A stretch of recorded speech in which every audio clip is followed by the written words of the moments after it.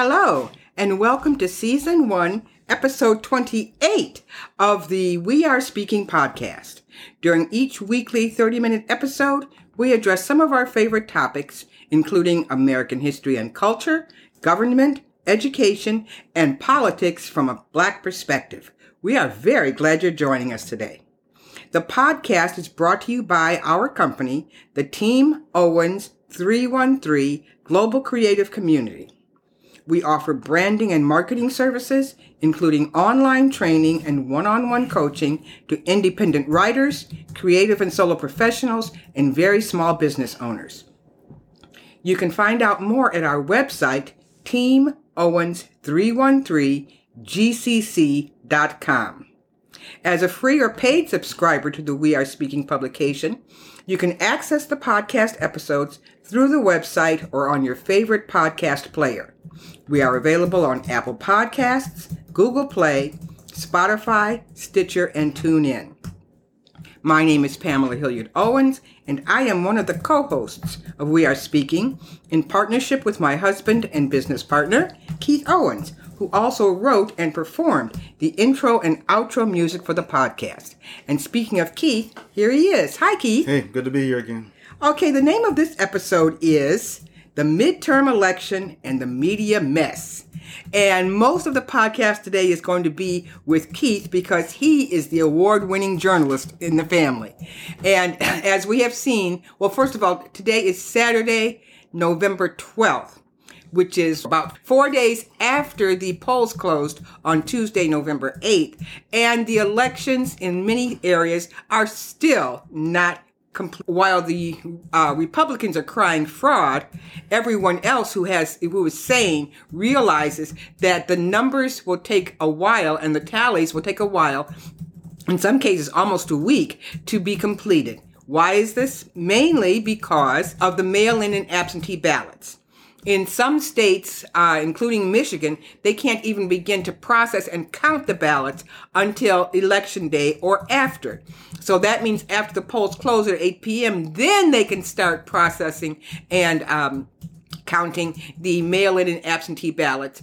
And most of those laws are about waiting until after the elections are closed. Most of those laws were put into place by Republicans who were fine with mail-in voting until a lot of Democrats started using mail-in. So in states like Arizona, Nevada, and so a few other states, it will take. Oh, the other thing is that with the mail-in ballots, and again, this is the Republicans crying fraud, but they're the ones who put the laws in place. If your mail-in ballot was not arrived in time, or you forgot to put the date on the front of the ballot, there's a process called curing. And in Nevada, this is very important. You are given a chance to go back. You have to go back personally and cure your ballot. That means if it didn't have a signature or a date, you can do that, and then the ballot would be counted. And so that, in addition, is very time-consuming. In Georgia, of course, I think it was about 1,000 ballots were not absentee ballots were not mailed as they were requested. People didn't find out about that until Friday or Saturday before the election. So they had to scramble and go vote in person when they had planned on doing it absentee. So there's a lot of things going on, but that does not mean there's fraud. But on the other hand, unlike the 2020 election, this election has had very little of the violence and messiness of the elections 2 years ago. Most of the elections have gone very, very smoothly, although I just read this morning in Ohio, a man posted that his father was shot to death by his neighbor who thought the father was a Democrat. So the violence is still out there, but election-wise, we haven't had the problems that we had 2 years ago. So now that it is 4 days after the election, Keith, talk about how the media before the election went with this narrative that there was going to be a red wave, which really turned into a red trickle. Well, yeah, at first there was the narrative, as you said, that everybody was pretty much expecting and anticipating that the Republicans were going to wipe us out. That they were us, meaning the Democrats. The Democrats, right? They were going to take the House. They were going to take the Senate, and there really wasn't much to contradict that. Nobody was really opposing that. We pretty much assumed that. Right. Going back several months ago, all the polls were showing that. Everything you could look at was essentially saying this is what was going to happen. Then the Supreme Court overturned Roe v. Wade. Right. And so when that happened, then the media jumped up and down, and of course women and men, a lot of men, became very upset because this shook a lot of people up. People thought for sure this would not happen. So although it had been telegraphed from a long time ago, but when it actually did happen, many women, a lot of people registered. Registered, and they didn't just march; they registered and voiced their intention to change things. Right. And so this was the first time in American history that a right had been taken away. There are plenty of times where rights were not granted, but this was the first time that a right that had been in place for 49 years was actually taken away from people. Right. And so that rallied a lot of people. And the media jumped on that and said, okay, this could change things. Mm-hmm. And this could mean that because now more women are going to go vote, and women tend to vote heavier than men anyway. And so even the Republicans were getting nervous because this could really change things. They didn't even want to bring that up in their race. Right. Happened. And then it switched around again because then the economy supposedly, that was really a false flag, but the economy supposedly was looking bad. And the Democrats and Republicans started saying, well, look, the gas prices are going back up. And particularly prices at the store, because food is starting to cost more, and so this is really going to change things. So essentially, what the media was saying was that they're looking at it as the story of the week, as opposed to what was really happening. Right. They said, okay, now this is taking the headlines. So since this narrative is now taking the headlines, therefore, because we've said it, people must also not be paying attention. And essentially what they're saying, we heard Michael Moore say from Flint say that before, which is in a very humorous way. Michael Moore, explain who he is. An activist from Flint, who wrote Michigan, who became famous from the movie Roger and Me, about what had happened to Flint, his hometown of Flint. Right. And become a big time Democratic left-wing activist. And Bowling for Columbine. Right. Bowling for Columbine and his number movie. And so, but what he was saying is that what the narrative was getting wrong was the narrative was essentially saying that women who may have been upset about abortion a week ago, but now suddenly it's just calmed down and they just don't care about it anymore because price of gas went up.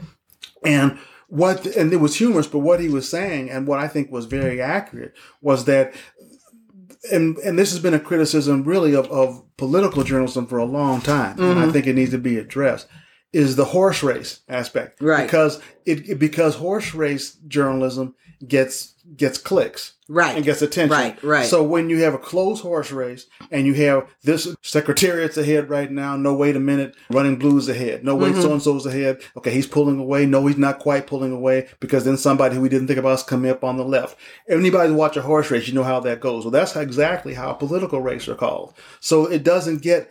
and everybody's looking at the polls. Right. And not to say the polls are irrelevant, but you cannot just look at, number one, because of how polls are conducted. President Biden said, in terms of the people they actually are able to reach, they're not able to reach so many voters. So it's not even accurately reflecting the electorate, but also the questions that are asked. And the way when you start reporting it in terms of what's the latest hot thing. Right.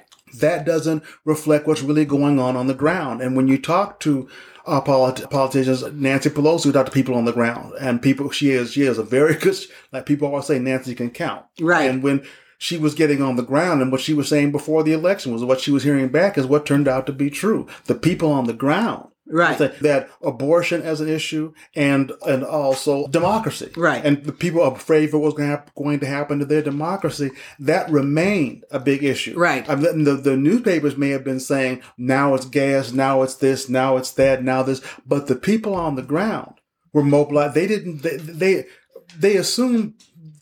They're assuming that people have the same sort of attention span that they do.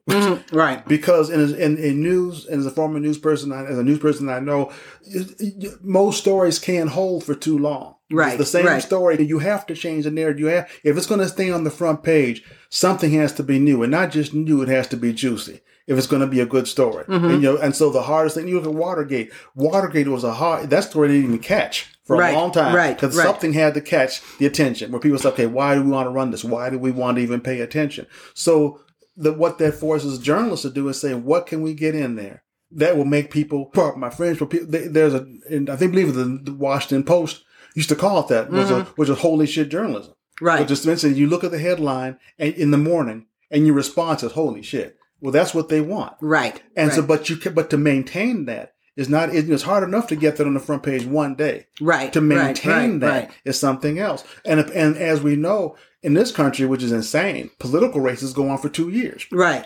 So how do you sustain that narrative for 2 years to keep people interested in this same thing for 2 years? Well, eventually there's so much competition among so many outlets. They're all trying to find that new angle, that new way of competing for attention. Pam, when you and I were growing up, there were only a few stations on TV. That was three, right? You had Huntley Brinkley Report, you had Walter Cronkite, and you had a few. That's about it. The big news program was 60 Minutes, which came. The daily newspaper came, and we had an afternoon newspaper. Mm-hmm.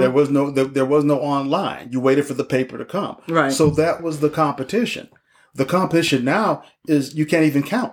Right. Competition. So everybody's trying to get they're trying to gain an edge for your attention. What will make you not read the Washington Post and read us? What will make you say, no, I need to follow this? What will make you follow MSNBC? And not just, what will make you watch Rachel as opposed to somebody else? Everybody's trying to get that angle to listen to me. Mm-hmm. And on one hand, yeah, I understand it, but it harms, it can harm the viewers who want to really understand the truth, when you really want to understand what's really happening. Right. And you really have to resist the temptation to follow every single thing, every single minute. I mean, I joke with some of my friends later when they were asking what I did on election day, or are you following this? Do you see what's happening? And I said, I'm sanding floors. Right. On the day of the election, I didn't listen to anything, didn't watch anything, because whatever had happened. But the point is, now turn over to you. The point is that I really wanted to resist that temptation. It's even going now. I'm not watching much news now because we watch MSNBC a lot, but across the bottom, it's still the horse race. It's who's up on what. Every single show has that same graphic. The banner across the bottom of the screen. The bottom showing who's gaining what points. And I'm like, I don't want to see that. Right. Whatever's happening, tell me in the news, but just to follow this. And I think that we all need to kind of resist and not get so sucked in by that horse race, by the minute by minute, because it's exciting. It makes your heart race, but it doesn't tell you what's really going on. Right. And that's the same thing that's caused damage with people who are unfairly saying that Biden's not doing anything. Biden's done so much you can't even count it, but he's not exciting. Right. He doesn't make the clicks. He doesn't make he's not a great orator. Journalists had a love-hate relationship with Trump. Most of them couldn't stand who he was as a person, but he was great for news. Right. And Trump knew that because he was always doing something that would put him on the front page, always doing something insane, saying something sick, twisted, perverted, that made news. Biden is basically, good evening. I've just saved the economy. Good night.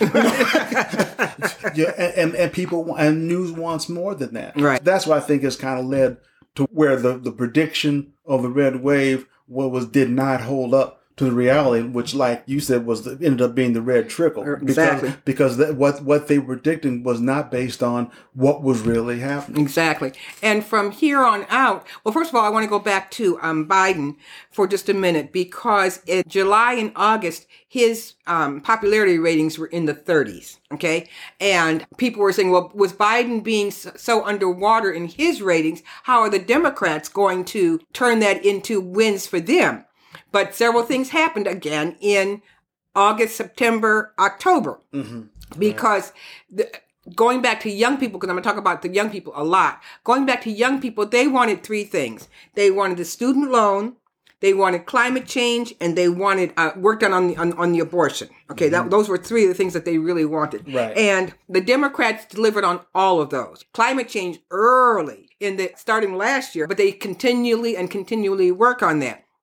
And then, of course, then they wanted the student loan relief, and that was delivered, although it is now on hold because two people who didn't qualify for the student loan debt relief, although one of them got a huge PPP debt relief, sued, and a federal judge in Texas, a Trump-appointed judge, put a hold on the whole student loan thing. Right. So because two people were mad, millions of people are on hold to get their student loan debt relief. Now, of course, the Department of Justice is going to appeal that, and they'll probably win on appeal. But that should never have that should never have happened. But that was another thing that the young people wanted.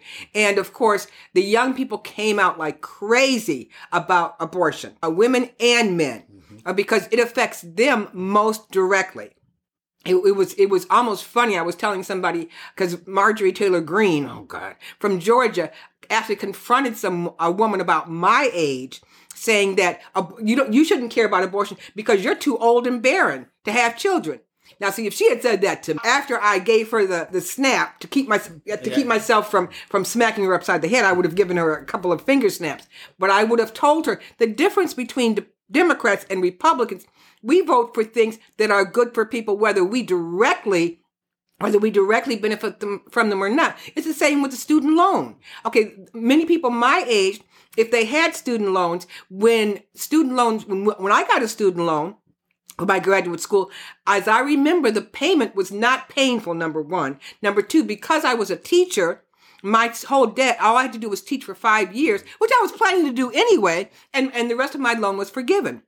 But after 1980, when the federal government stopped subsidizing higher education because Reagan came in and the Republicans came in, and then so students had to go to predatory private loans, that's when the interest rate and trying to pay back the loans went up so high, it was stifling. There are people still paying on the interest of their loans 20 years later.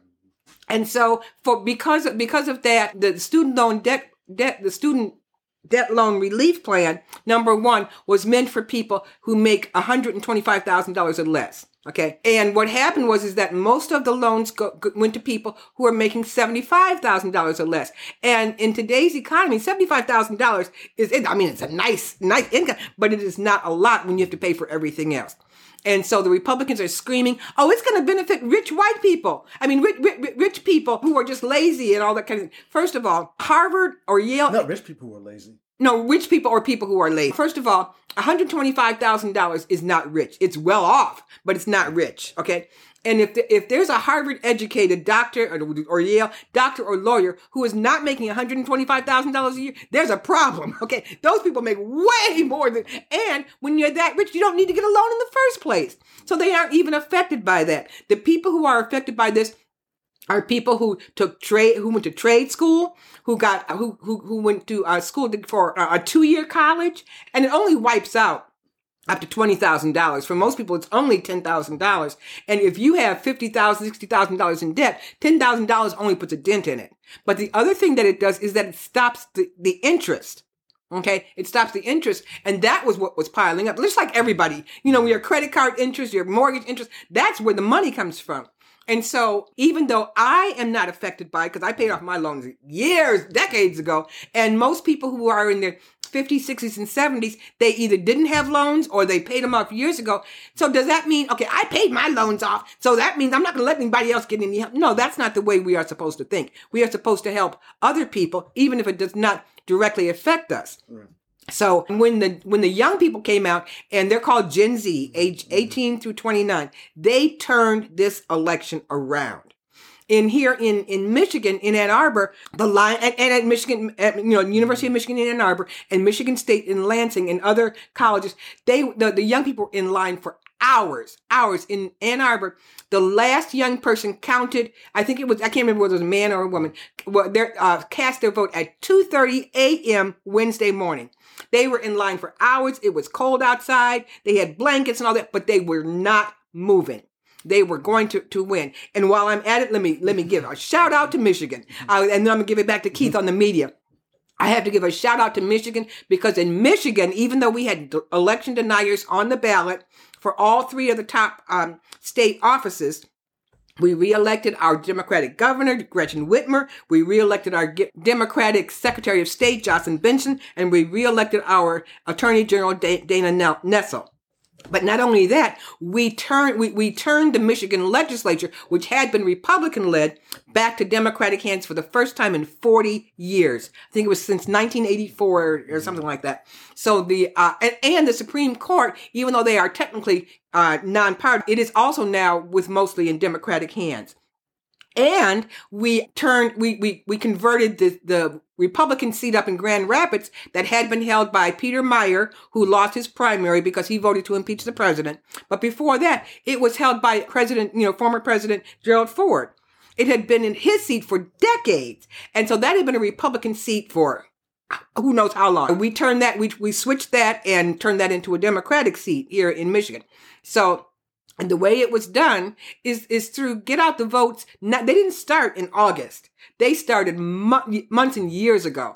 So I want to give a shout out to Michigan. And if you all want to learn how to do an election the right way with all the way down the ballot, come to Michigan. And no, that's true. Michigan really turned. And again, the media is paying attention to it now. But I think that they didn't see what nobody saw what was coming. And that's the thing also is that, again, because of the horse race aspect of journalism and because of everybody trying to one up the other. Right. People began to make predictions and prognostications based on some information they didn't really have. Right. They didn't know. Because the truth is, the most honest journalists were saying, the truth is nobody knows. Right. And not just because what we mentioned before, where the polls don't even have access to nearly enough voters, right? But also because this territory it's unprecedented. Right. We had never come over this ground before. So you talk about just the pressures involved in the situation, but also the sheer numbers of people. Right. It was almost 2 or 3 in Georgia. Almost 2 or 3 times. I think it was twice as absentee. Turned out this time it was last time. And last time was a record. Right. It was another record. Yeah, because it was during COVID, number one. Right, during COVID. And it still broke a record during COVID. So right. the number of people, so that when you have that many people showing up with the polls and voting and all the things happening on the ground, there's no way you can measure. Because basically they're still trying to measure based on what quickly become out. Things are changing so fast. It's outdated methods. Right. So they're trying to look at it through the regular polls, stuff like that. You can't judge what's happening based on the way you used to do it. So right. nobody really knew. The other thing is that what we really need to keep in mind is that despite the fact that we all feel Democrats that we can breathe again, that democracy held and things are looking much better than we ever would have thought based on what the predictions were.